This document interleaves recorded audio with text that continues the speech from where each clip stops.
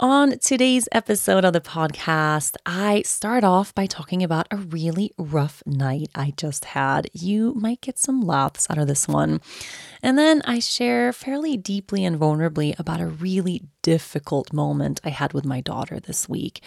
Just a big, huge emotional release, how challenging it was for me, how I navigated that, and then how Leia and I were able to come together to really ground and connect in the end.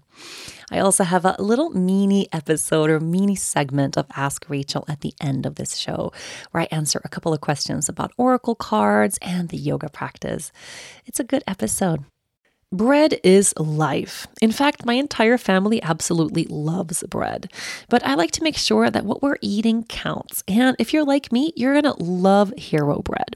Hero Bread makes those same delicious bready favorites free of consequences or compromises. They have remade carby, empty-calorie bread products into fluffy, delicious versions that include no net carbs, 0 grams of sugar, and protein and fiber. Think of that soft, fluffy experience that you love when you're enjoying a refreshing BLT, savory breakfast burrito, or mouth-watering cheeseburger. But now it's made to really nourish you deeply. Hero Bread has something for every favorite, including sliced bread loaves, buns, and tortillas. My team tried Hero Bread and said it was the most fulfilling thing ever, but it also felt lighter and healthier. So switch to Hero Bread now and you won't be disappointed. They even have a monthly small batch drops of indulgent favorites like the 2-gram net carb herb croissant or the 1-gram net carb herb cheddar biscuit. Don't give up being a breadhead. Hero Bread is offering 10% off your order. Go to hero.co and use the code YOGAGIRL at checkout. That's YOGAGIRL at HERO.co.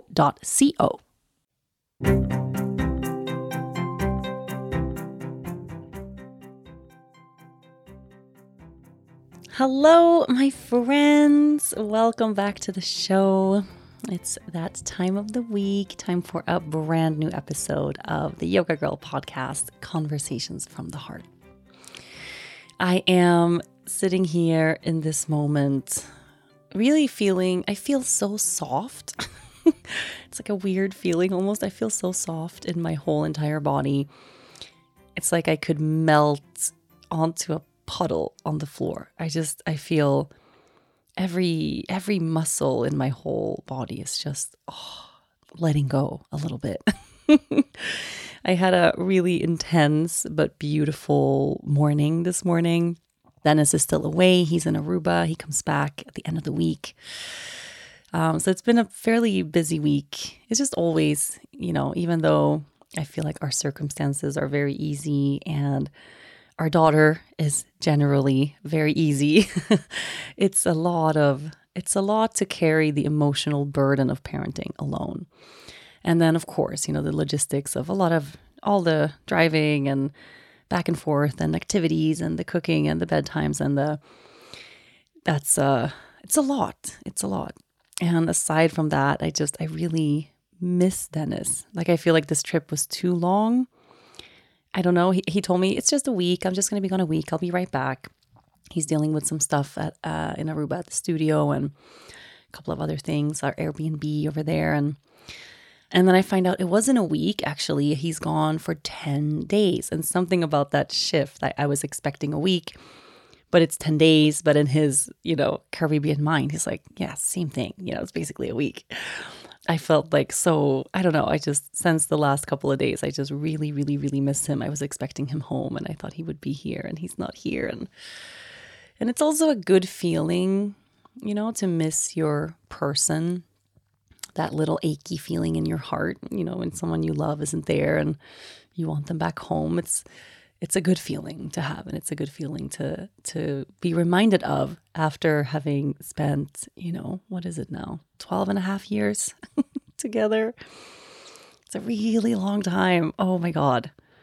It's a really long time. Thinking of that, just 12 and a half years. That's a big number that we've been together. But anyway, so this morning, I have a friend here, one of my best friends from Aruba, Yvette. She's here, first time in Sweden, which is so fun. If it sounds like we have visitors and guests at all times, it's because it's true. We have friends and family visiting here nearly almost all the time, like constantly. And I love it. I love it so much. I think it's such a sign of how beautiful this place is and how homey it is and, how much fun we have. And I really, it's very, very yummy. And having Yvette here, who I've known since she was my first friend really in Aruba back in 2010 when I moved there for the very first time.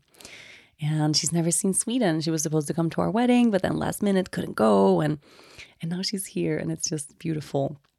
And I brought Leia to school this morning after a really weird, weird night. I don't know.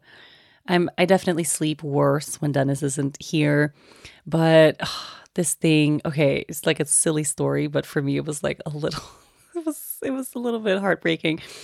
I haven't been sleeping very well. Yeah, generally I don't sleep very well. And, but I have this theory, or my friend here has a theory that the reason I'm sleeping pretty poorly is because our bed isn't good. She keeps saying like, your bed is really, really hard. Like this is a very hard bed. And I'm like, I really felt like I did a lot of research when we were buying a bed for Sweden. And I didn't just buy any old bed. I really wanted a sustainably made one. And I wanted one that was non-toxic and as organic as possible. And then I did all the research about firmness and softness, I thought. And I even had those people on the phone. I explained even, there's a weight difference between me and Dennis. Obviously, he's a really big guy. So we needed like a mattress that was going to work for both of us. And I put a lot of work into this bed, right? And then I think it's too hard. It's too firm. Like I really think it's too firm. But I don't want to admit it because it was a pricey bed. And I don't want to admit that I made a bad choice. So I've just been toughing it out on this bed. And kind of every morning I wake up like my ribs hurt a little bit, I have way more aches and pains, just like little bit of aches and pains all the time, especially like in my back and rib area. I sleep on my side mainly. So like I wake up just like very sore, And I don't want to admit, or I haven't wanted to admit like, oh, it's my own fault. I did this. The bed isn't good. But finally, just this week, I was like, okay, I'm giving in. Like I'm having such bad night's sleep. Okay, I'm going to try buying a topper, one of those. I think in Sweden, we call it like a bed madras, which doesn't make any sense. I don't know why it's called that. But a topper, like a mattress topper. So I bought a soft one to put on top of the very firm mattress. And I ordered it online, which was like a whole journey because apparently the size bed we have is like American standard. Even though I bought the bed from a Swedish manufacturer, we have American sized beds. This bed is American size. And like the measurement of this bed does not exist in Sweden. And I didn't know. Like I'm like, I really made a lot of bad choices. This is like, it's like exactly a 2x2, which I think is a California bed, not a California king. I think it's a king bed, not a California king, just like a regular king bed. And in Sweden, that size, it's always 2x210, always. So I can't find like sheets. I mean, it's really like, it's just like a bad move that I bought this size bed and I don't know what I was thinking. Anyway, I finally found this mattress topper that I really wanted. I compromised even on some of the like organic stuff because I couldn't find it. I couldn't find like an organic version of it. So I bought a regular one that seemed good. And then it arrived yesterday and I was really excited and I felt like, oh my God, I'm going to have finally, this is the answer to all my sleep issues, right? I'm going to have a great night's sleep. Leia was really tired. She fell asleep early. I just felt like she's going to sleep super solid tonight. I open up the topper, put it down. It's really nice. Like it feels really good. I lay down on the bed. I'm like, oh my God, this feels really different already. I took all the sheets off, of course, to do this. So I put new sheets on and it was kind of late, It was like almost midnight. We'd had dinner and a lot of wine. And I really did this as a little like late night gift for myself, Put new sheets on all the way. And it's a big bed. We have like 8 pillows in there. Like it takes a while to put brand new sheets on. But that feeling? Slipping into a perfectly brand new, freshly made bed. And the air was kind of cold. Like it's cold at night. So the air in the bedroom is like crispy and beautiful. And it was just like so nice. And right before I had finished, I walked into the living room because Dennis called. He had something he wanted to to talk about, even though it was really late. So I took like a 10-minute call with him after I had made the bed, you know? And then I go back inside and I'm like so excited and I slip into these sheets and like everything's so great. And I'm like, something smells weird. And I'm lying there and I'm like, it smells, something's not right. Like something smells really off. What is going on? And then I almost thought it was like something burnt. So I went out into the kitchen again to see like, is the oven left on? No, nothing's on, no candles, nothing. Okay, go back in the room. Like, what is this smell? It's like super weird. And then I thought maybe it's the topper because it had plastic around it. So maybe it's off gassing or something and I should have aired it out. And I'm lying there. I literally could not fall asleep because of this really weird smell. It was like ruining my perfect moment.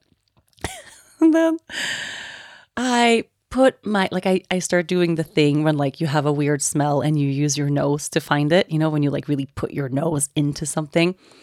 And I just like put my nose into the duvet, which was like already like right by my face. And I realized a dog peed all over the bed. We are dog sitting right now. And yeah, he peed all over the bed in 2 places. And this is not the end of the world, but I can't like explain to you properly.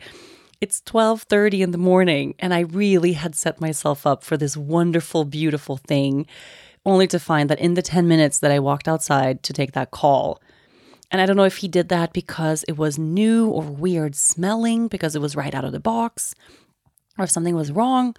I really don't know. I don't know. But it's like all over the duvet and in the topper, like it's in the mattress.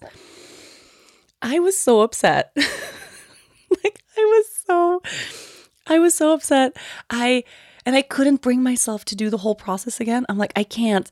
Like it's almost 1 a.m. I take all the sheets off and put them in the wash, and like it was in the duvet, you know. It's like, oh, and I'm so heartbroken about my perfect evening and my mattress topper that I just got, and it's like ruined, you know? I mean, of course it's not ruined. Like I can clean it. Oh, you know, it's not the first time a dog has peed in like a shitty place. Of course, we have many dogs and have had many dogs for all of our lives. But seriously, so what I did is I was so frustrated. I just like turned the whole duvet upside down. So the pee area was like by my feet. I can't believe this is so fucking gross. And then I laid in the middle of the bed because the pee was on the left. On the right. It was like, he was like, let me pee where Rachel sleeps. Let me pee where Dennis sleeps. It was like on either side, 2 big pees. And I slept in the middle, surrounded by pee. Saying it now, it sounds so gross. Like, why didn't I?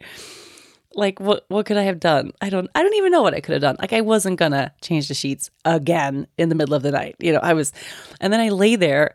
And I'm just like so angry. I'm so upset. And I'm upset with this tiny dog that we are like taking care of for a week, you know? It's like it's not the dog's fault. Like I didn't let him out late enough for his last pee.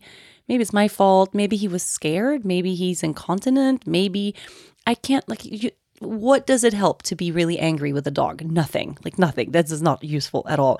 But I was so angry with him. Like really, really, really, really, really, really, really angry. So I'm like lying in bed surrounded by pee and I'm stewing in my own anger because I'm so frustrated. Like I couldn't let it go. And then he like sits up and then he lies down. And then I'm like, okay, I maybe he still needs to go, even though he peed everywhere. So I'm like, okay, fine. By now it's like 1:15, in the morning. It's like a lot of time is passing. I take him outside and yes, he does pee. We go back inside and I'm like, and then he jumps up on the couch and I'm like, you know what? You stay there. Like, I'm so upset. And I know he only sleeps in the bed normally. So like, he's not like a living room sleeping kind of dog. And he's like on the couch. I'm like, you just stay there, you little douchebag. And then I go inside and I like slide back into my middle space in the bed to avoid the pee. And I'm lying there and then I'm like, oh my God, I'm like punishing a dog, leaving him outside in the living room It's a dog. And then I'm like, but I'm so tired. I need sleep. I need sleep. And then I got all stuck in my head and I'm just like angry, feeling guilty and thinking like, should I just like get up and clean the sheet, So finally I couldn't take it. So I brought him back in the bed. I don't know. I think I was up until like 2 a.m, just feeling a lot of feelings about this stupid mattress that I made a mistake about in the first place. I don't know. Sorry, this became like a long story about a really stupid fucking thing. But so I woke up this morning, like I did not sleep like at all. And just a lot. So I felt like, okay, I really need to move. You know that feeling if you've had a bad or tricky night or the next day, it's like, if you can just sweat it out a little bit, that's going to make you feel better, So I drove Leia to school and then I was like, Yvette, let's go for a run. And we used to, this is pre-pandemic, which was like my last big year of running, which is 2019. That was my peak. I've never identified as much with being a runner as I have in 2019. And Yvette and I used to run a lot, several times a week. We would run on the North Shore of Aruba, these beautiful little trails we would run. And she hasn't run a lot since then, and I haven't run a lot since then. And we were like, let's just go together. She's one of few people I feel really comfortable running with. Almost everybody else I know who runs, I feel so like, I can't keep up. And I don't know, I get in my head, I can't like fully relax. But I really know like Yvette and I were on the same level. There's no shaming anybody. There's no one who's, and even like she could take off and go faster or further than me. And I would not feel like that's weird. And I could take off and go faster and she wouldn't feel like that's weird. We're just like very good running buddies.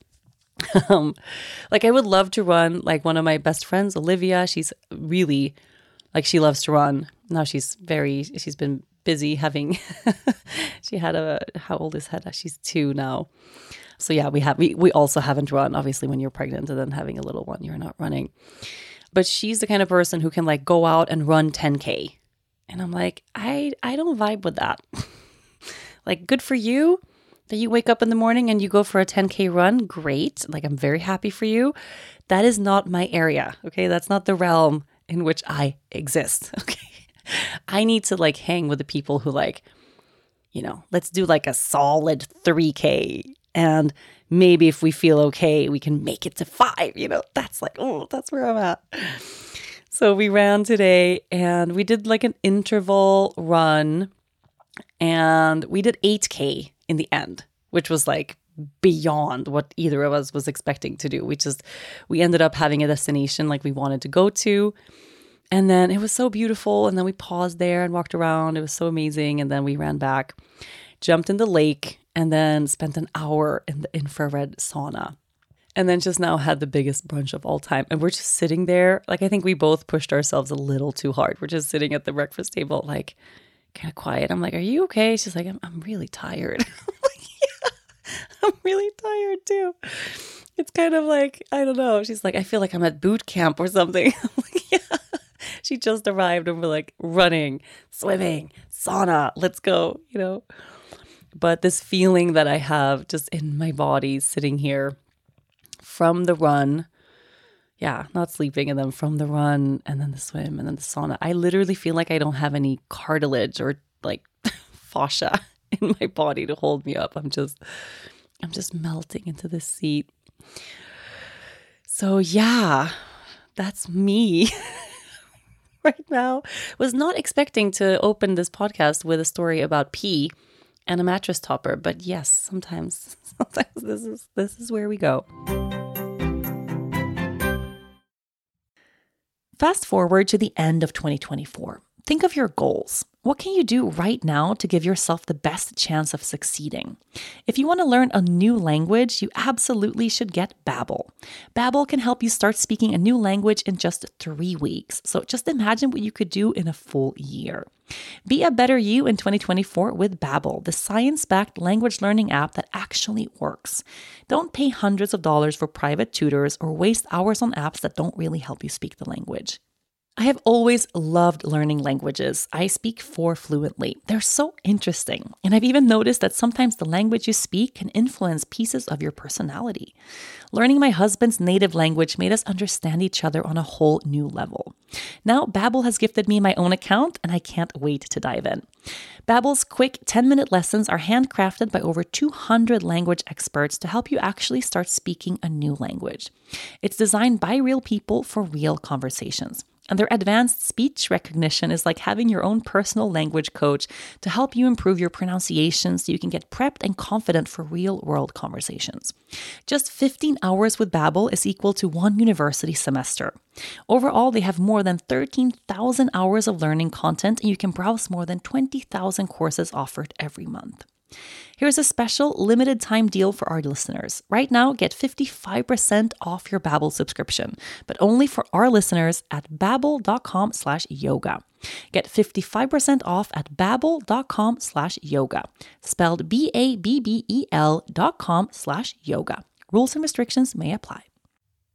I hinted last week on the show. I didn't even hint. I was like kind of an ass about it. I was like, I have huge news. And then I was like, I'm not going to tell you. And a few of you have reached out to me throughout this week. Like, what is going on? What is it? What is it? And no, I'm still not pregnant.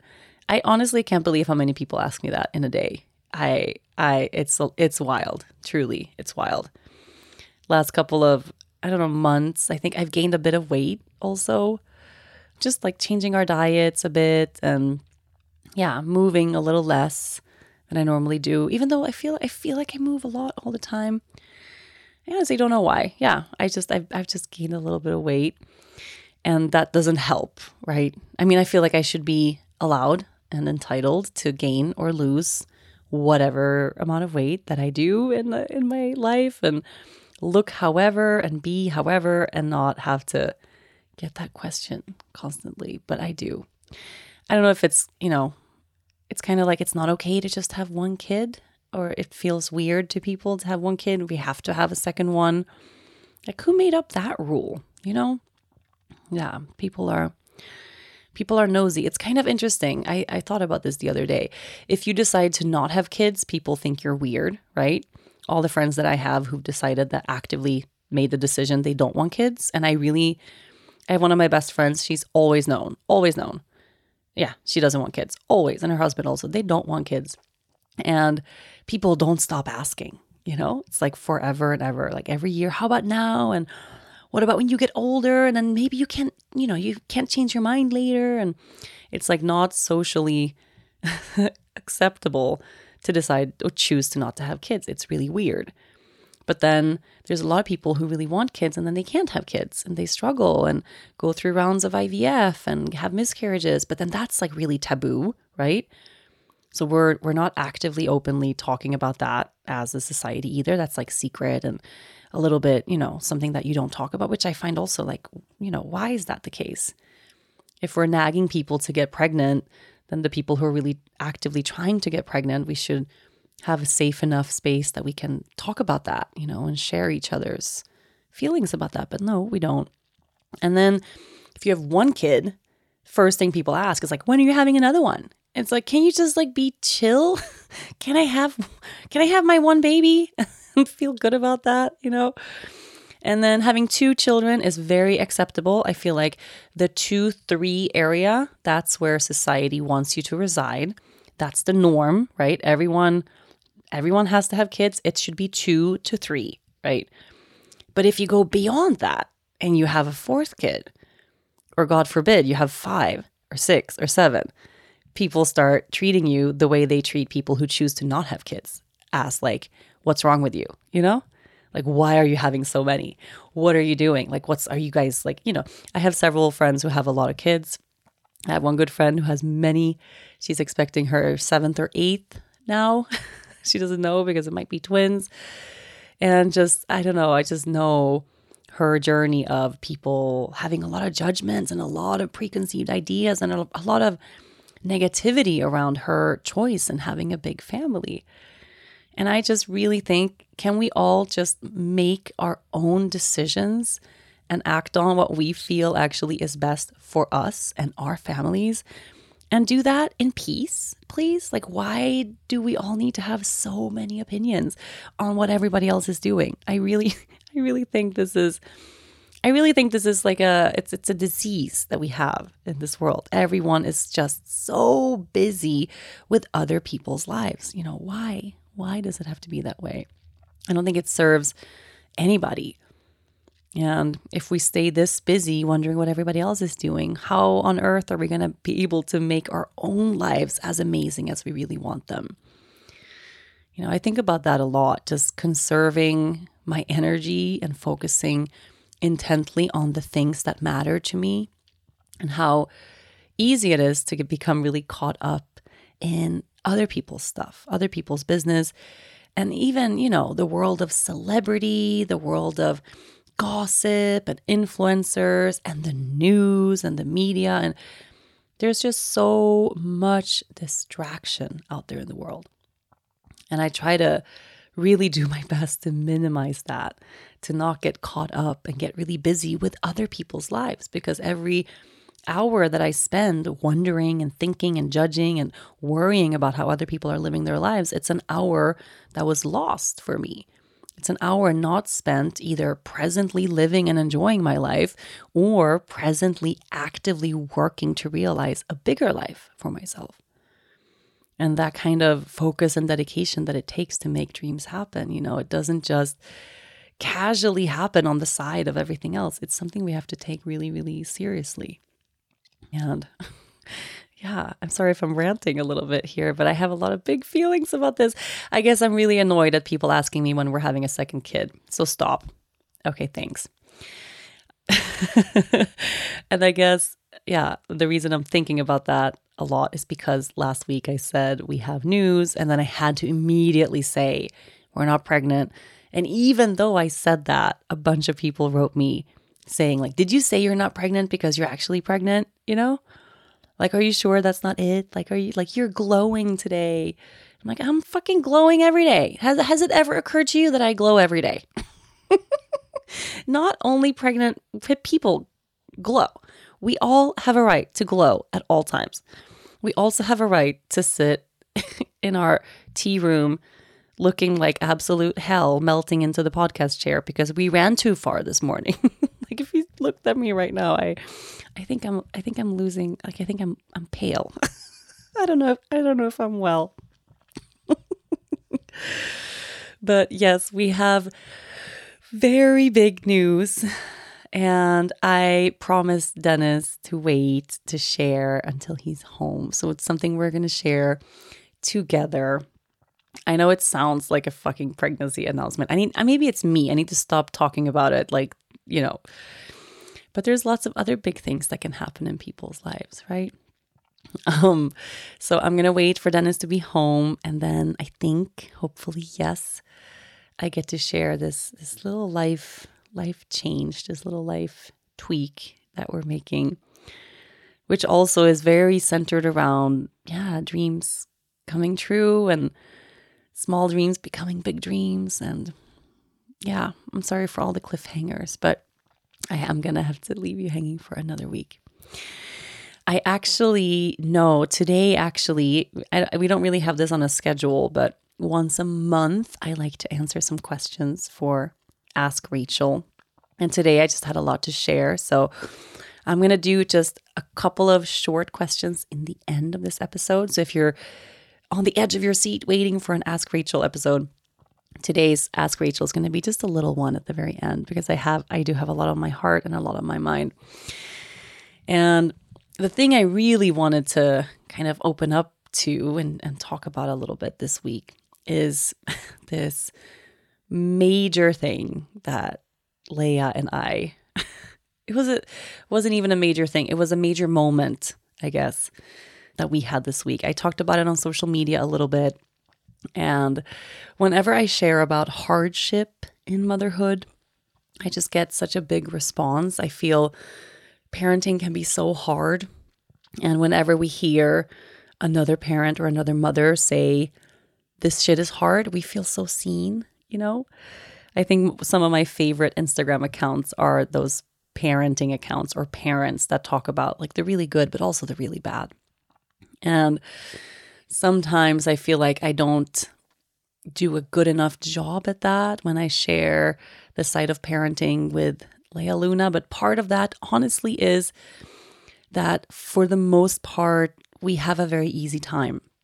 And I know this is really completely depends on the child and the age and what's happening in the rest of our lives. And there's no such thing as 100%, no such thing as a good kid or a bad kid.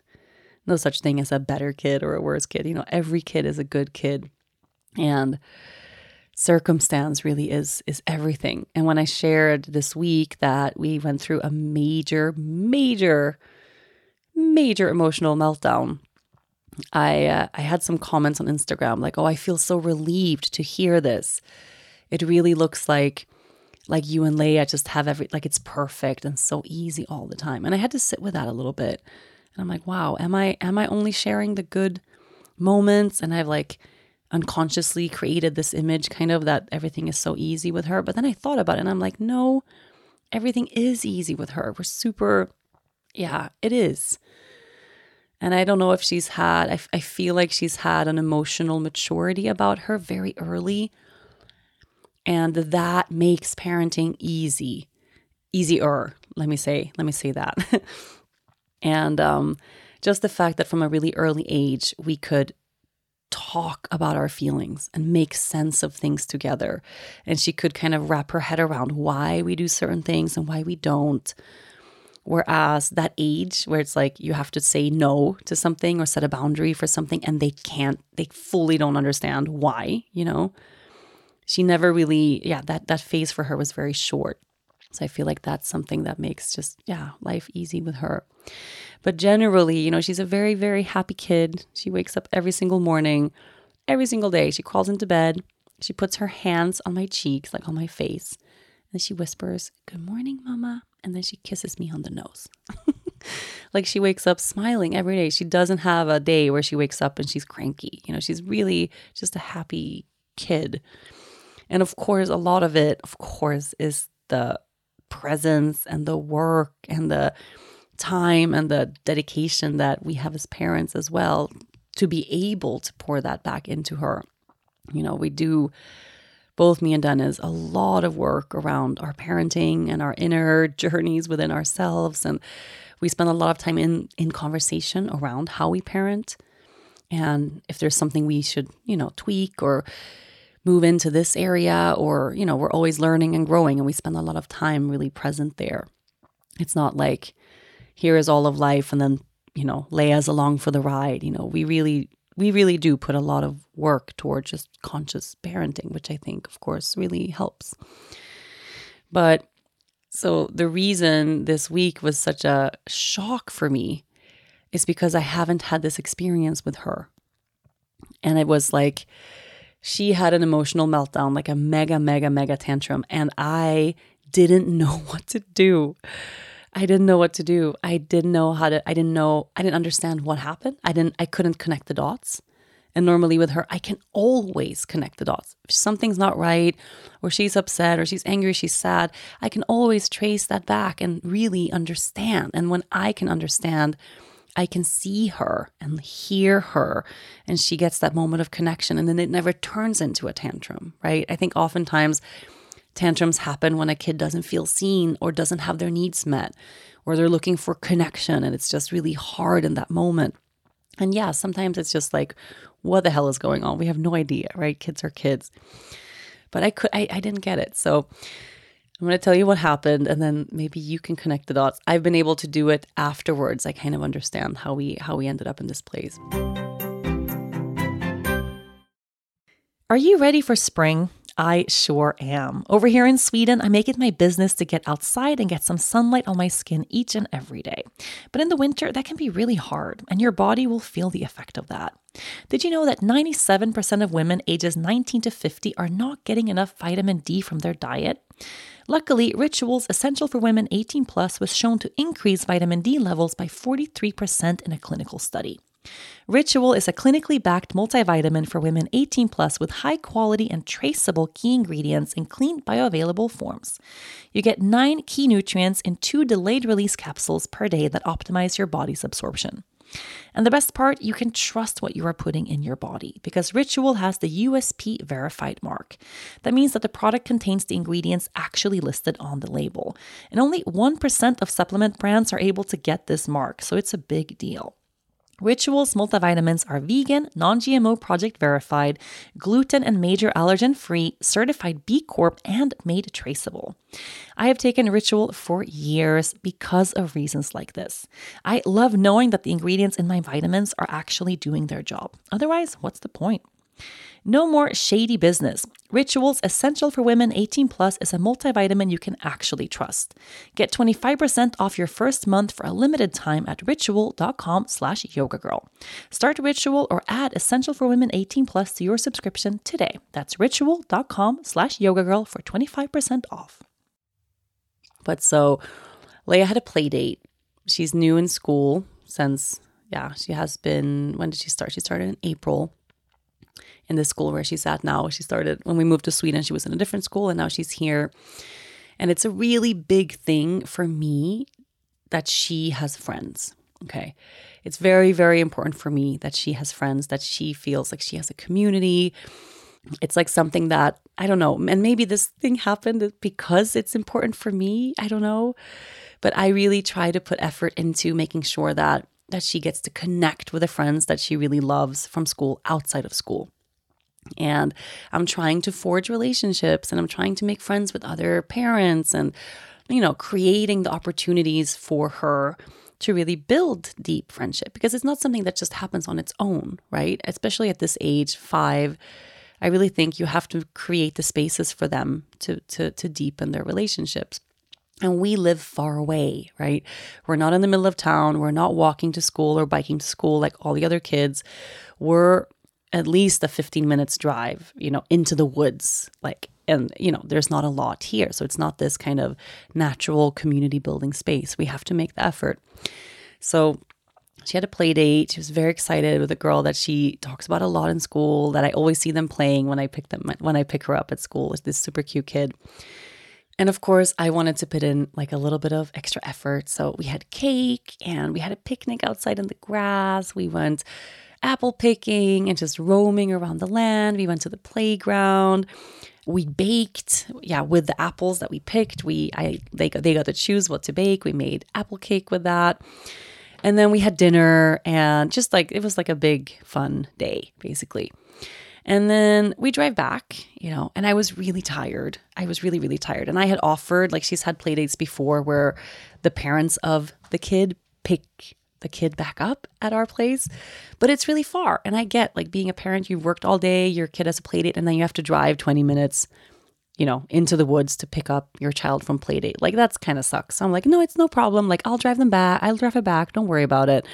But I was really tired. It was 7 p.m. and I felt like the day was so good. And then we get there and they live in, I was trying to find the word for this in English, and I don't know if I have it right, but in Swedish, we call it a radhus. So, it's a house that's split in 2, and there's 2 entrances, and it kind of looks like it's one house, and then all the houses in the neighborhood look the same, and usually there's a little communal area in the center. First, I thought it was called a duplex, but I'm unsure now. A duplex, isn't that an apartment building? I don't know. Is this a Googleable moment? Okay, Google says it's called a townhouse, but that does not sound right to me. So basically, it's a little community where all the houses look the same, but you split a house between 2 or more families, right? And Leia hasn't really been to a lot of these places. She doesn't have a lot of, we have one friend who has a house in that kind of communal space, but that's it. And we get there, we drop her friend off, and I'm talking to the parents and saying how the day was, and they were in the middle of dinner. And Leia goes, "Hi," and she's so excited, and she starts taking her shoes off to go in to this house, but it's late. She just had a big play date. They are in the middle of dinner. It really was not the moment, to come inside at all. And we weren't invited inside. So I was like, no, honey, we're not taking our shoes off. We're just dropping your friend off here. And she said, but she told me that I could jump on her trampoline. So apparently in the car, her friend had said, I have a trampoline in my backyard. Let's go jump on the trampoline. But I didn't hear that. I didn't know. Because then I would have nipped that in the bud in the car, and made sure she was prepared. That we're only, preparation for me is the name of the game. I would have said in the car, we're only dropping her off. We're not going to do anything else. No trampolining this time. Maybe next time, But I didn't know, so I wasn't able to prepare her for that. She really thought we were going there to jump on the trampoline. And So she starts taking her shoes off to go inside. And she can be really quick with her actions. She can just boom, and she's kind of gone. So I'm kind of trying to grab her. No. And these are people we don't know, I want her to listen. Okay. And then, she's like, aw. And then she puts her shoes back on and steps back. And I say something to the parents, and then all of a sudden the dad goes, she just took off. And I'm like, what? Yeah, she ran. I'm like, what do you mean she... It's very unlike Leia to just take off, when we're in a new place. I don't know the area, it's not a busy road, but there's cars, and she just ran. I'm like, what? Did you see which way? He's like, yeah, I think that way. And then to the left by those cars. And I'm like, okay, what? So I'm running after her, yelling her name, and she doesn't answer. So I have this, it's a very brief moment, but I have that, as a parent, when all of a sudden your kid takes off in a busy place, it's like, where did she go? Or you don't see them for a moment. It's like a scary feeling, She doesn't answer. And I'm like, Leia, she doesn't answer. And of course, I'm also trying to save face in front of these people and not lose my shit, So I'm like, Leia, it's time to go. I'm staying very polite, and she's not answering. And then I go through and I realize she thought that this big house was one family house. She thought she was at like a home, like a villa or something. She thought that, I'm going to run around the house and into the backyard from the back. I'm going to run that way and jump on the trampoline. But what she did is she ran not only into a strange family's yard, she ran into their house. And I can laugh at this now because it's what the fuck? Really a what the fuck moment. She ran into a stranger's house. Okay, this is so not okay. And she was so fast. And I finally see her. I mean, it was maybe 20 seconds or something that I was yelling for her and she didn't answer, but it felt like a long time. And then she comes running out of this house, a strange house. And I see an older lady there looking confused and, and I'm I'm so sorry. And then Leia runs up to me. And by this point, I am so angry. I'm not only did she not listen to me, not only did she ignore what I said, but she did something really unsafe. This is not safe. It's not safe to run away. It's not safe to not answer when you hear your mother call you. And it is not safe to run into a strange person's home, So she comes running back to me. I'm so upset. And I'm containing myself, right? But I'm very upset. Of course, you can tell. And I'm holding her and I'm just like, Leia, that is not okay. You need to listen to me when I talk to you. I told you we cannot. And I'm just with a harsh tone. That was a strange person's home. You cannot do that. I was like, ugh, And then we walk back to the front door where this whole family is still waiting, wondering what's going on, trying to say goodbye so they can return to their dinner, And then I get there and I'm so sorry. Yeah, it's time for us to go. And guess what Leia does? She takes her shoes off and still thinks she's on her way to the trampoline. At which point I had to grab her and I'm like, honey, let's go. We're going in the car. And she loses her mind. She lost it. If there's something, I don't even know where does that expression comes from? Losing your mind. She lost it. Whatever she was holding was lost. She starts screaming and it was the highest pitch, loudest scream that went on for, I don't know, it felt like years. I lost years of my life standing in front of these people's porch, and I'm holding her and she's kicking me and she's screaming. And it was the family stepped back. They were like, whoa, And I'm just yeah, it's late. I'm so sorry. I really just apologize. I put her in the car and she stopped crying. And I'm just I don't know, because this never happens. Like it hasn't happened that's a reaction that strong, and I could not connect the dots. Like I'd already said, we're not going into this. We're not going trampoline. You're not, she knew she wasn't allowed in the house. And then she loses it to that degree. It was like so intense. And I felt almost like I was, like anyone who's, and I think every parent listening to this show, you've had this experience with one of your children. Like I know it's so draining, And then in the car, and I'm so upset about it. I really had a hard time. I had a hard time grounding myself, and I had a hard time moving past my own experience, which is what I find the only thing that's helpful in hard moments with her is I need to ground myself so I can connect with her, and show her that she's seen and validated in her feeling. Because the feeling, I always try to validate. I always want her to know the feelings that you're having are okay. It's okay to be angry. It's okay to be sad. It's okay, all of these things. It's okay. It's okay. But it is not okay. It's definitely not okay to run away from me in public. It is not okay to not answer me when I call you. And it is not okay to run into a strange family's house, But the time to talk about those things is not in the middle of the emotional moment, right? It's like I really normally, right, have a moment to ground, come to her, repeat the feeling that I feel like she's feeling. It must have been what I would have said in a normal setting would be like, she tries to run into her friend's home to go on the trampoline. She gets upset. I would have said, it must have been so hard to not go on the trampoline, even though I know you wanted to go. I bet that was so hard, to not get to go inside.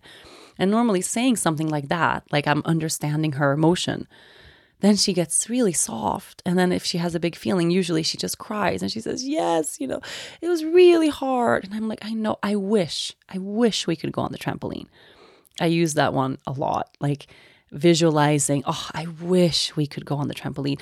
I wish we could buy this thing at the store that we're not buying. I wish we could go to the playground right now. That would be so fun, But right now we have this thing that we're going to. And just saying that, right? Like validating her feeling, naming her experience.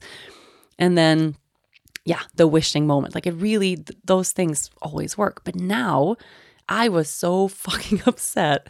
And part of why I was upset, I realized, of course, later, is like I was having an adult moment, not wanting to lose face in front of strangers that actually I was hoping to like create a relationship with, for her sake. I was like, being that grown up that's like, this is embarrassing. Yeah, it was really embarrassing. And normally I don't have that response, Normally anything can happen and I don't mind. Like I will lie down at the grocery store floor with her if that's what's needed. Like we went through that phase when she was like a year and a half where she all of a sudden would just lie down on the floor in the grocery store and like not want to walk anymore. And I would like, okay, let's lie here. We're lying here for a while. Like that's what we're doing. It's okay. I don't generally feel embarrassed by stuff. And now I felt really embarrassed. I really did. I felt like this was just, whoa, it was a lot in the little few minutes that we were there. And because I was in my own thing, the whole drive home, I couldn't get on her level. I couldn't soften. It was like I had my guard up, the whole time. I was just pissed, like really pissed. And then when we get home, right as we come home, I'm like, okay, we need a moment now. We need to ground. We need to talk. We need to sit with each other like this. We need a moment here to repair, right? This is the thing. And then right then, my dad called and had like a big thing he needed to share. And it wasn't like I couldn't just hang up, I had to spend like at least 2 minutes just like closing that call. And then what I think happened is that Leah, like the whole drive home, she felt not seen. She felt like I am so upset with her. She felt like she did something wrong. I'm sure she felt like shame, There's a lot of, I think shame is an easy emotion for kids to go to. And it's a very hard emotion for a child to be with alone, feeling ashamed that you've done something wrong and maybe you're not fully understanding what you did wrong or how to fix it. But shame is not a feeling we want to leave a child with on their own, unregulated, no. And then when we came home, I kind of didn't go to her right away. Also because I was still pissed. Like I really was. I had a really hard time. So I took this call, and then I think she felt really like, even less seen. So when we finally came in the house, I just sat down and she looks at me and she starts to cry and she cries and she cries. And then her thing is always like and I love this about her, she knows how to apologize really well.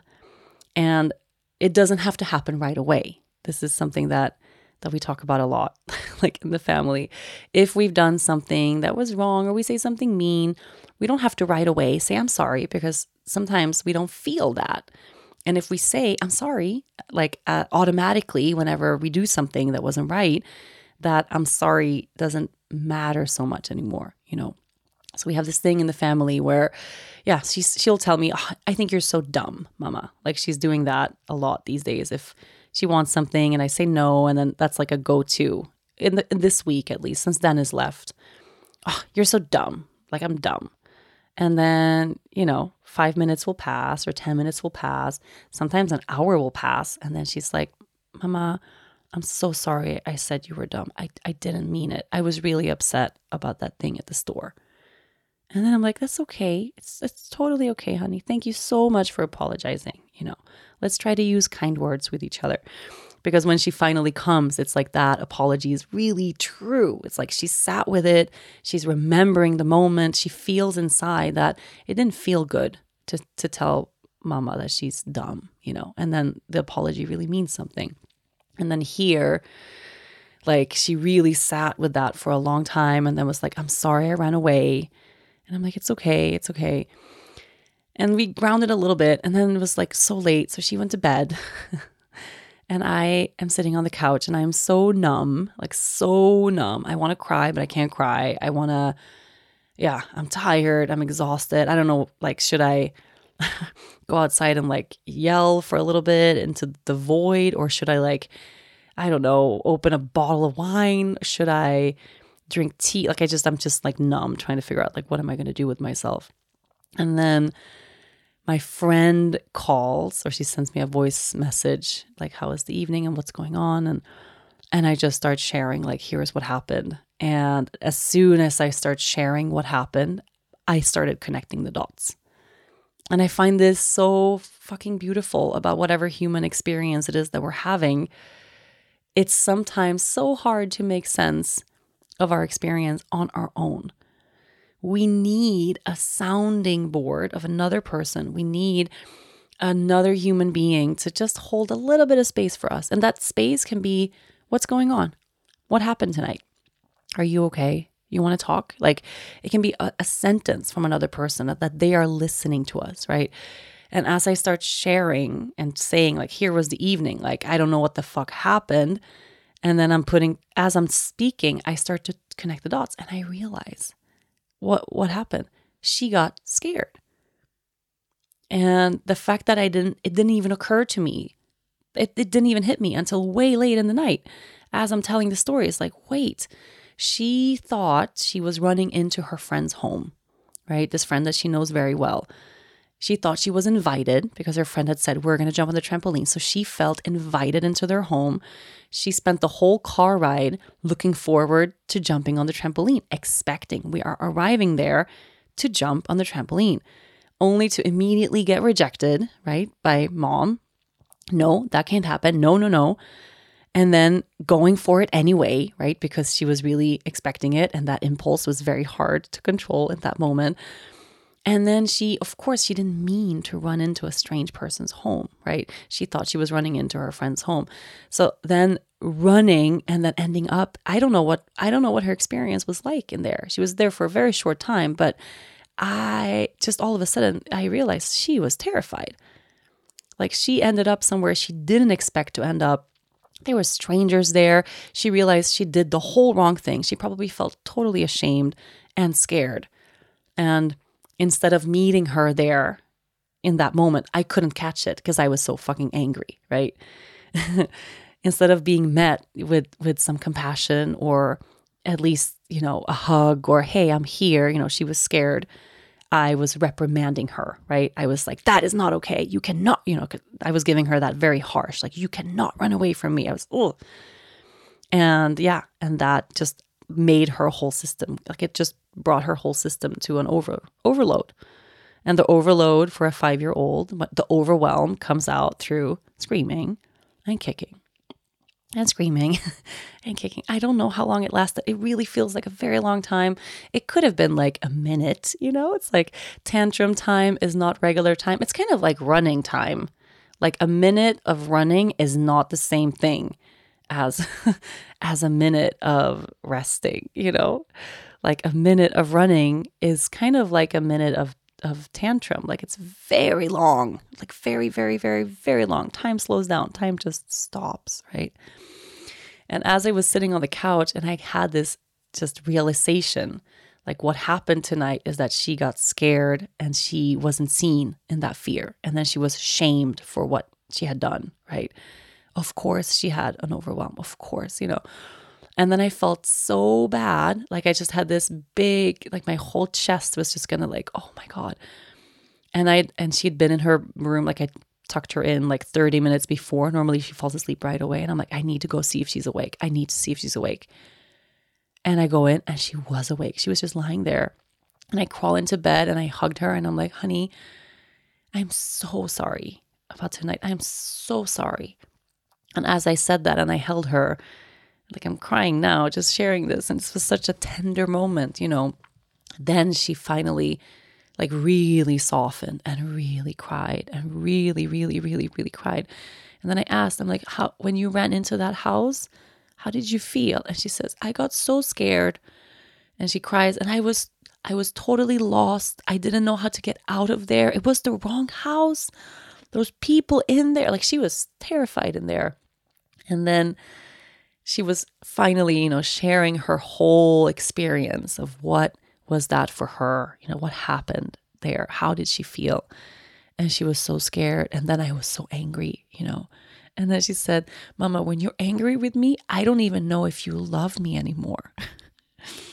And I was like, oh, how fucking true is this, For a 5-year-old to have your parents be really angry, like that is a huge thing.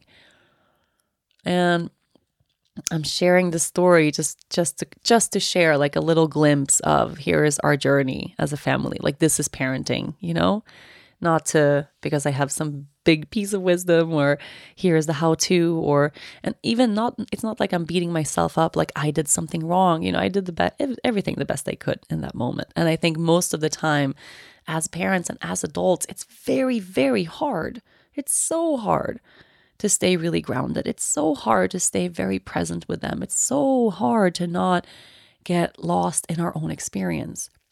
And somehow that's what parenting is, right? It's like taking a breath in the moment so that you can be with your child regardless of the big thing that happened and how it triggered you or bruised your ego or embarrassed you in front of other people or whatever adult experience we're having about it, right? To immediately get down on their level and just feel and just be there and see them and hold them. And it is hard. It's hard to do that. Really, really, really hard. And I think, where I was thinking about that, if this exact same experience had happened and there wasn't a family there that I was like trying to save face in front of, would I have missed that she was terrified, that she was really scared? Probably not, right? I would have seen it on her face. I would have caught it in that moment, but I was just so like, oh my God, this is so embarrassing. This is so frustrating. I just picked her up and like, you can't do that, And this is just a small moment in our lives, right? And as a parent, we're going to have these moments again and again and again and again. And for some of us, and in some seasons and some cycles, it's all the time. Someone wrote me and said, oh, I feel so saddened reading that with Leia, you have mostly easy days and sometimes you have a tantrum, because I have a child and we have mostly tantrums and sometimes we have easy days. And my heart just like, I just sat there with my hand on my heart like, this is so true and so hard, And regardless of what our circumstance is or what parenting style we're going for, or, like we're all doing our very best and we're all doing a really, really, really good job at doing our best. So if at any point, you have that kind of lesser than feeling, or you should be doing different, or you should be doing, we can always repair, that's the thing. And for us that night, like our big moment of melting and softening and really meeting each other didn't happen in the conversation about it earlier. It happened when I finally softened and I finally was able to arrive at that place of understanding inside of myself. And if I hadn't gone to her then, we had that. And it was so nice because it was in the middle of the night. She was supposed to sleep. She wasn't asleep. And we just like laid there crying. She told her whole story. And as she spoke and as I spoke and as I'm reassuring her and, I'm like, I love you so much. Like when you're angry, I love you the most. I'm like, I love you so much when you're angry. I love you when you do bad stuff. I love you when you run away from me. I love you when you do things you're not supposed to do. I love you when you're sneaky. I love you when you lie. I love you all the time. Like I just like repeated all the things that, in her head, like she's not supposed to do. Like, I love you. I love you. I love you. I love you. And in saying those words, it's like, I just completely let go. And when I came out of that room, I'm like, I didn't need any wine anymore. I didn't need tea anymore. I didn't need to go out and yell into the void. I didn't need to do, I was done. Like I had processed and grounded and was ready to go to bed, So yeah, that is our journey of this week. A consistent body care routine is a really important part of my self-care. I feel so much better when my skin is looking and feeling good. It's such a small thing that has a big impact on your overall day for your well-being. A consistent body care routine doesn't just promote healthy, glowing skin, it actually boosts our mental health too. So give your skin a glow up with Osea's clinically proven seaweed-infused skincare that provides results you can see and confidence that you can feel. Osea's Undaria algae body butter is not your typical body butter. It transforms dry, crepey skin to smooth, soft, and supple skin, and it's my absolute favorite. I use Osea's products religiously, and I have been for years. It really is the best out there. One of the best parts about the body butter is that it's non-greasy. I hate putting on body lotion and feeling slippery and sticky all day, but Osea's body butter absorbs right into your skin, leaving you feeling hydrated and ready to make the best of whatever is next on your agenda. And it's been shown to hydrate you for 72 hours after applying. Skincare is self-care, so this is a habit worth keeping all year round. With Osea, you will get clean, seaweed-infused products from a company with over 27 years of experience, making sure they are the safest for your skin and the planet. All of Osea's products are vegan, cruelty-free, and climate-neutral certified, so you never have to choose between your values and your best skin. Glow from the inside out with clean skin and body care from Osea. Get 10% off your first order site-wide with the code YOGA at OseaMalibu.com. You'll get free samples with every order and free shipping on orders over $60.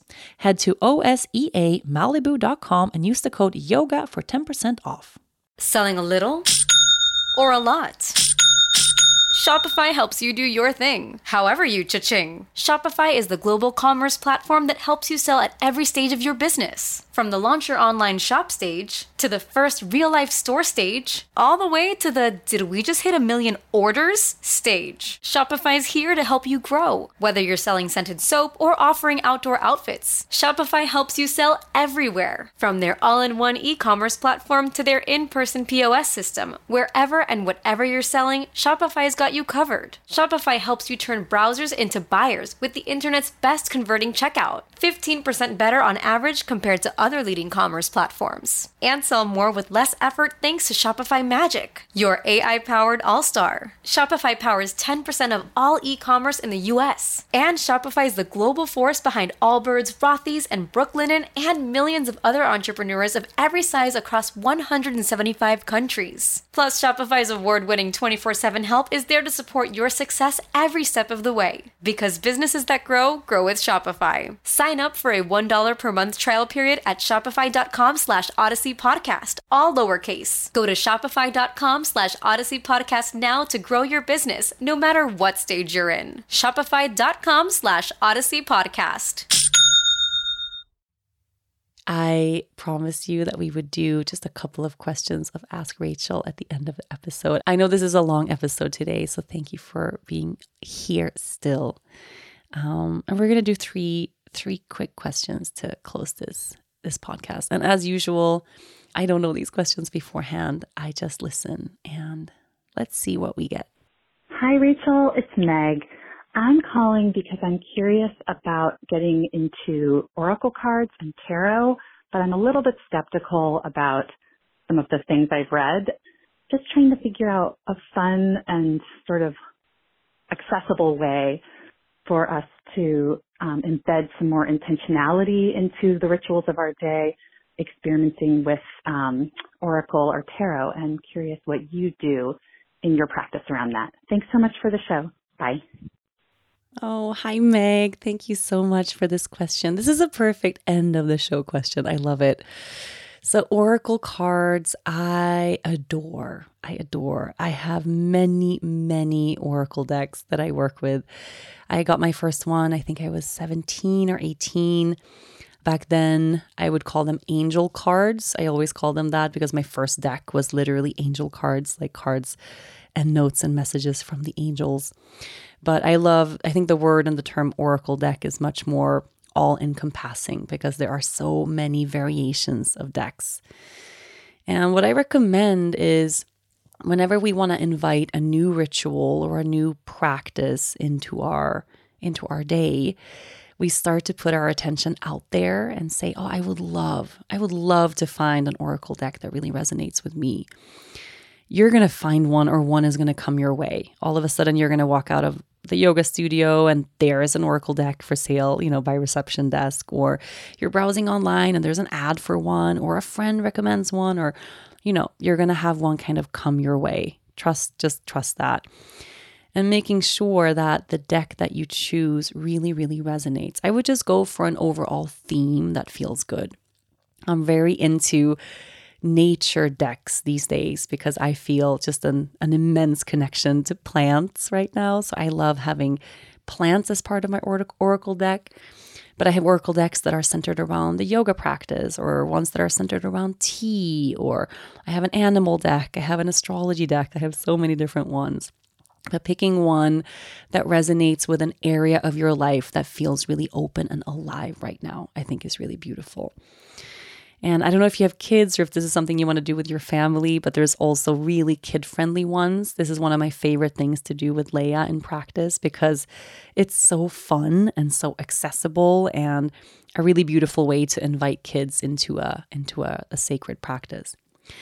So my go-to is at the beginning or the end of a practice, depending on how I feel. It could be the beginning of my tea practice or the beginning of my yoga practice, or at the very end as I'm kind of closing it out. I'll take a moment just to sit with my deck. Sometimes I hold it to my heart. Sometimes I just hold it in my hands. And I breathe for a little while to define my question. Because oftentimes I have a specific question I want to ask, or an area of my life that I'm trying to figure out. I rarely come to a deck when everything is amazing and perfect. I often come to my decks when I want an answer of some sort, or when I'm feeling a little uncertain about something, right? So sitting for a moment in meditation to arrive at a very clear question. This is the most important, I think, piece of advice I can give. When you ask the universe the question that you want help having answered by the oracle cards, that question needs to be crystal clear and very concise and to the point.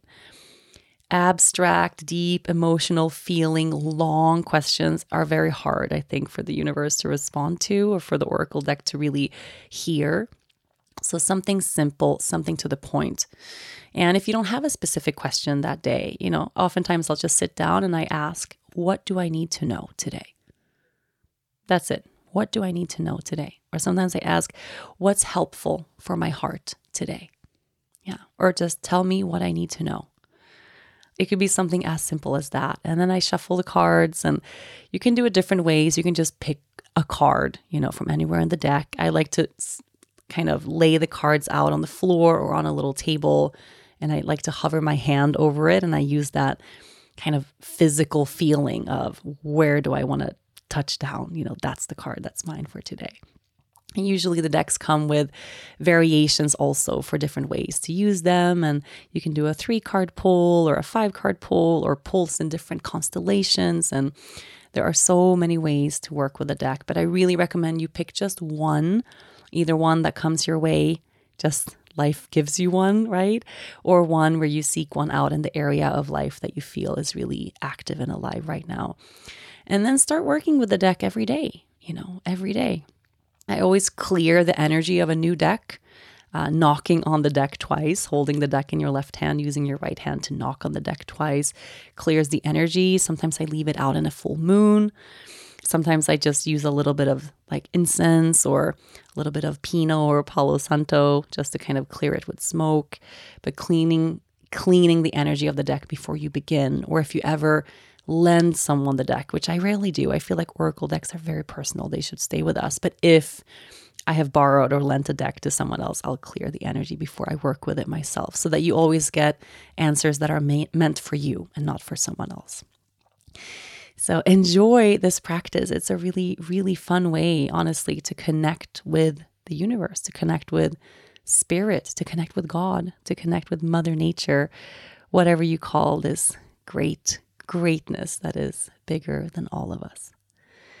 Let's go to the next question. Hi, Rachel. My name is Christine, and I'm tuning in currently from New Jersey. I've been listening to your podcast since I started my own yoga journey as a yoga teacher, and I just wanted to ask you a question about your own path and how you stay grounded in your own yoga teaching practice and your own personal practice. I was wondering if you ever feel like a sort of imposter syndrome as a yoga teacher, like if you feel that your life needs to look a certain way in order for you to be able to be the best yoga teacher that you can be. Yeah, I would just love to hear your thoughts on that. Bye. Oh, hi, Christine. Thank you for your question. I feel like that was a couple of questions wrapped into one, eh? I definitely resonate with what you're saying. And I think imposter syndrome, especially early on in our teaching journey, I think it's not just common. I'm going to go ahead and say that everyone is probably going to feel that at a certain point. And it's important to distinguish, I think, between where and in what areas of my teaching is this just an old conditioned voice in the back of my head telling me I'm not good enough, right? Even though that's not true. Where is this just completely untrue? It's just that critical inner judgmental thinking telling you that you can't do this and who are you to do that? And you should be able to do this and that pose before you can teach this and that thing. We have there's a lot of ways that we trip ourselves up, just from our own mind and our own ego. So in which areas of my teaching and my practice is this literally just imposter syndrome, and this is an untrue story I'm telling myself that's not helpful? And in which areas of my teaching do I feel insecure about certain things because I actually need to know more, right?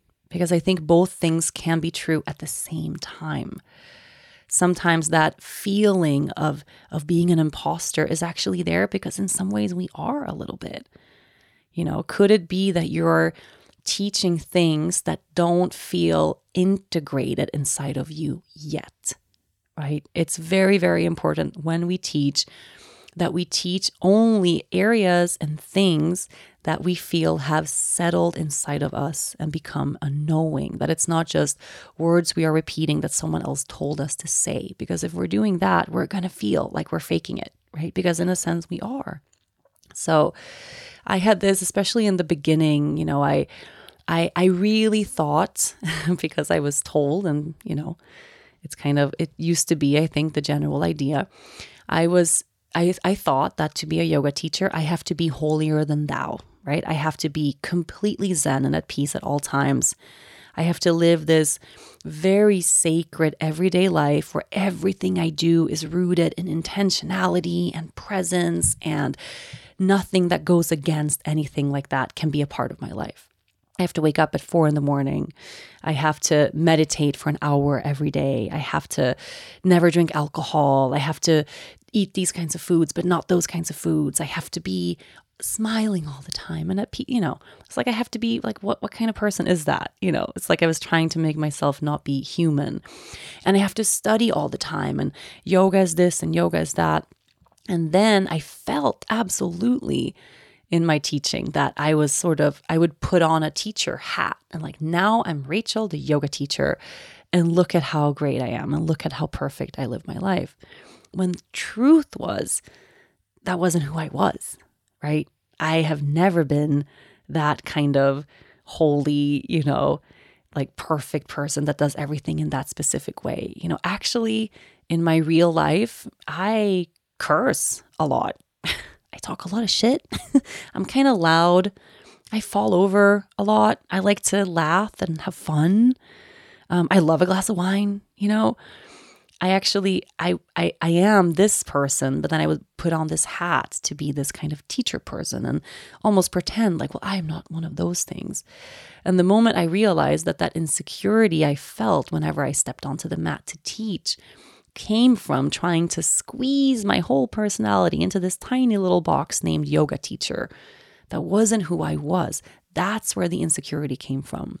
That I really felt like I had to play a role when I was teaching a class versus just being myself, conveying and sharing a practice, right? And it wasn't until I started teaching in a way that felt like me that my classes started growing, that people started, really resonating with my classes, that people started having fun in class. All that innate wisdom that lives inside of me could only come out when I was speaking from a place of truth, when I was being myself in the shala. So before that, I definitely had that imposter feeling because I was repeating words I had read.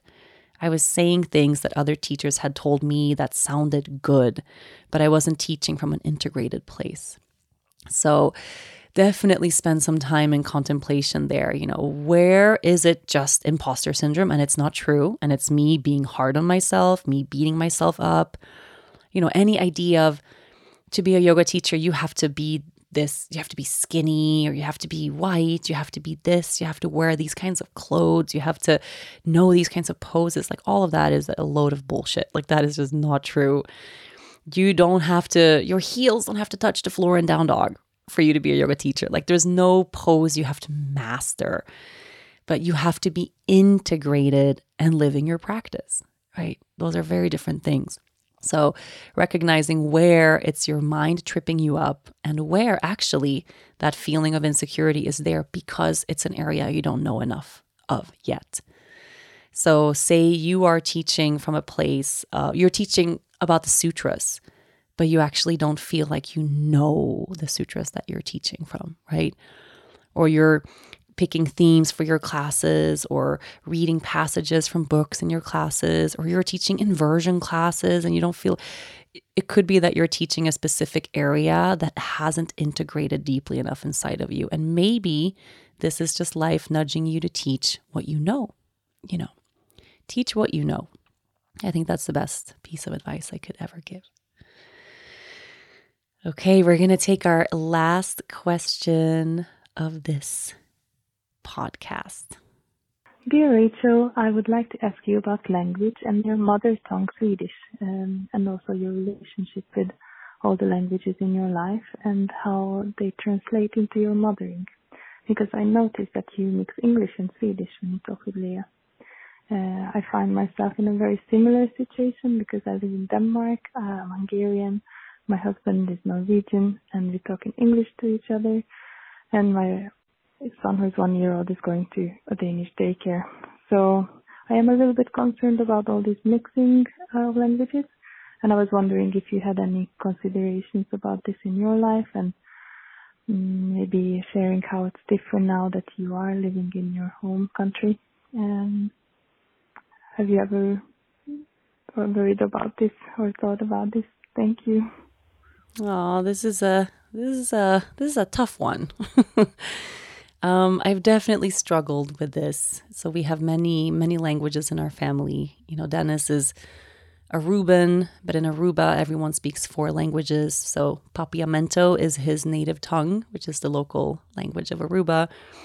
But he also speaks fluent Dutch, English, and Spanish, because on the island, everyone speaks 4 languages. And he always had this experience that he shares a lot, that he feels like the fact that they were taught so many languages means that you never fully master one. And I can see that, you know. Of course, he's fluent in all those 4 languages. He can sustain complete conversations. But if you ask, you know, any of his friends how to spell certain things in Papiamento, everyone will have a different answer, you know. If you go deeper into grammar, you know, in Dutch, he's not going to feel 100% solid in every area there, especially spelling and things like that. So I definitely think it's true that if you get a lot of languages at the same time, you're going to end up knowing all of them, but you're not going to master all of them the same unless you have dedicated presence around that, right? So for Leia, growing up in Aruba, speaking English at home, but I was speaking Swedish to her. She was going to school where they spoke Papiamento mostly, but our language within the family was English. You know, and then we always had a lot of Spanish around us also. It was a lot in the beginning. And what I noticed happened fairly automatically. As soon as I didn't have family around, my Swedish would start to slip with her. As soon as she started speaking back to me and she was getting very verbal and learning how to speak, it wasn't natural for her to speak back to me in Swedish because she knew her dad doesn't understand. So for a while, I would continue to kind of hammer the Swedish, but she would answer me in English. And English was really our family language. So I think when she was about 3, I kind of dropped the Swedish, or the Swedish got a little lost. And I remember feeling, it's okay, you know, I'm Swedish and we have our whole family there. Like, she's going to get Swedish eventually. It's okay if I like relax about the Swedish, because I was the only one. I had no one else to speak Swedish to. No Swedish people, no Swedish friends. It was just her and I, and everyone else speaking a different language. It became very hard to sustain, especially with a very verbal toddler, you know. So, and I would have regretted that. I so would have regretted doing that if it wasn't for the fact that we ended up randomly moving to Sweden. If we had not moved to Sweden, she wouldn't have spoken Swedish. Yeah, I can kind of say that truthfully, because when we came here last year, she didn't speak Swedish. She couldn't sustain conversation in Swedish. She understood, and she understood a lot, but not if you spoke too quickly, not if you spoke long, you know, complicated sentences, and she couldn't answer us back in Swedish. So 3 months into being in Sweden last year, she picked up enough Swedish that she could really hold her own in conversation. It happened so quickly because she had that foundation there. And I realized, like, oh my God, I have to make Swedish our priority or she's not going to have it, you know. And now, of course, we're living here. So she speaks Swedish in school, but she's 5. We've been here a year. Her accent is very strong. You can tell. I mean, 100% you can tell that she's not like natively Swedish. She is natively Swedish, but you can tell that she wasn't born and raised in Sweden. She has a really sweet, cute, kind of funny accent. You know, and even though for every month that she goes to school in Sweden, her Swedish gets better and better. She's very fluent now. I would have so regretted it if we hadn't moved here. So my piece of advice really is, if you want to keep, you know, Hungarian, if that's your native tongue, and you want to make sure that your child keeps that and grows into that, you have to make this very serious commitment to only speak that language to them. Because it was when I was going between English and Swedish and then back to English and then Swedish, you know, she would pick the easier language. And which is the easier one? It's English, because that's what everybody speaks. That's what her dad speaks to her. And then Swedish became automatically the thing that we didn't speak so much. And then we lost it. It takes dedication to really ingrain a language in a child. And luckily, their brains are so amazing. They can totally learn and sustain multiple languages at the same time, but not if you waver and you're kind of floating between. And it's also the advice I got from a lot of people back then that I didn't follow, right? So just really commit so that your child knows when they turn to you, this is the language that we speak, right? When they turn to someone else, they might speak another language. When we speak all together, we might speak this language, but between the two of you, it's this. And I would probably, as soon as, they're old enough, add some extra lessons in there, add some extra books in there. If you're ever watching movies or shows or anything like that, making sure that it's in the language that you want to honor. Because if you're living in Denmark, Danish is going to come, right? For sure. You don't have to worry about that. But Hungarian might be the language that kind of falls behind a little bit. So yeah, I would stay super dedicated because it's such a gift, right? It is such a gift to know more languages than one. It is a huge gift. It's so good for the development of their brains. I mean, really, there is an intelligence there that you're cultivating that is beyond and so beautiful. And I love knowing many languages. I'm so grateful. I got to live between a lot of countries when I was little, and I got to learn Spanish, for example, and English really fluently.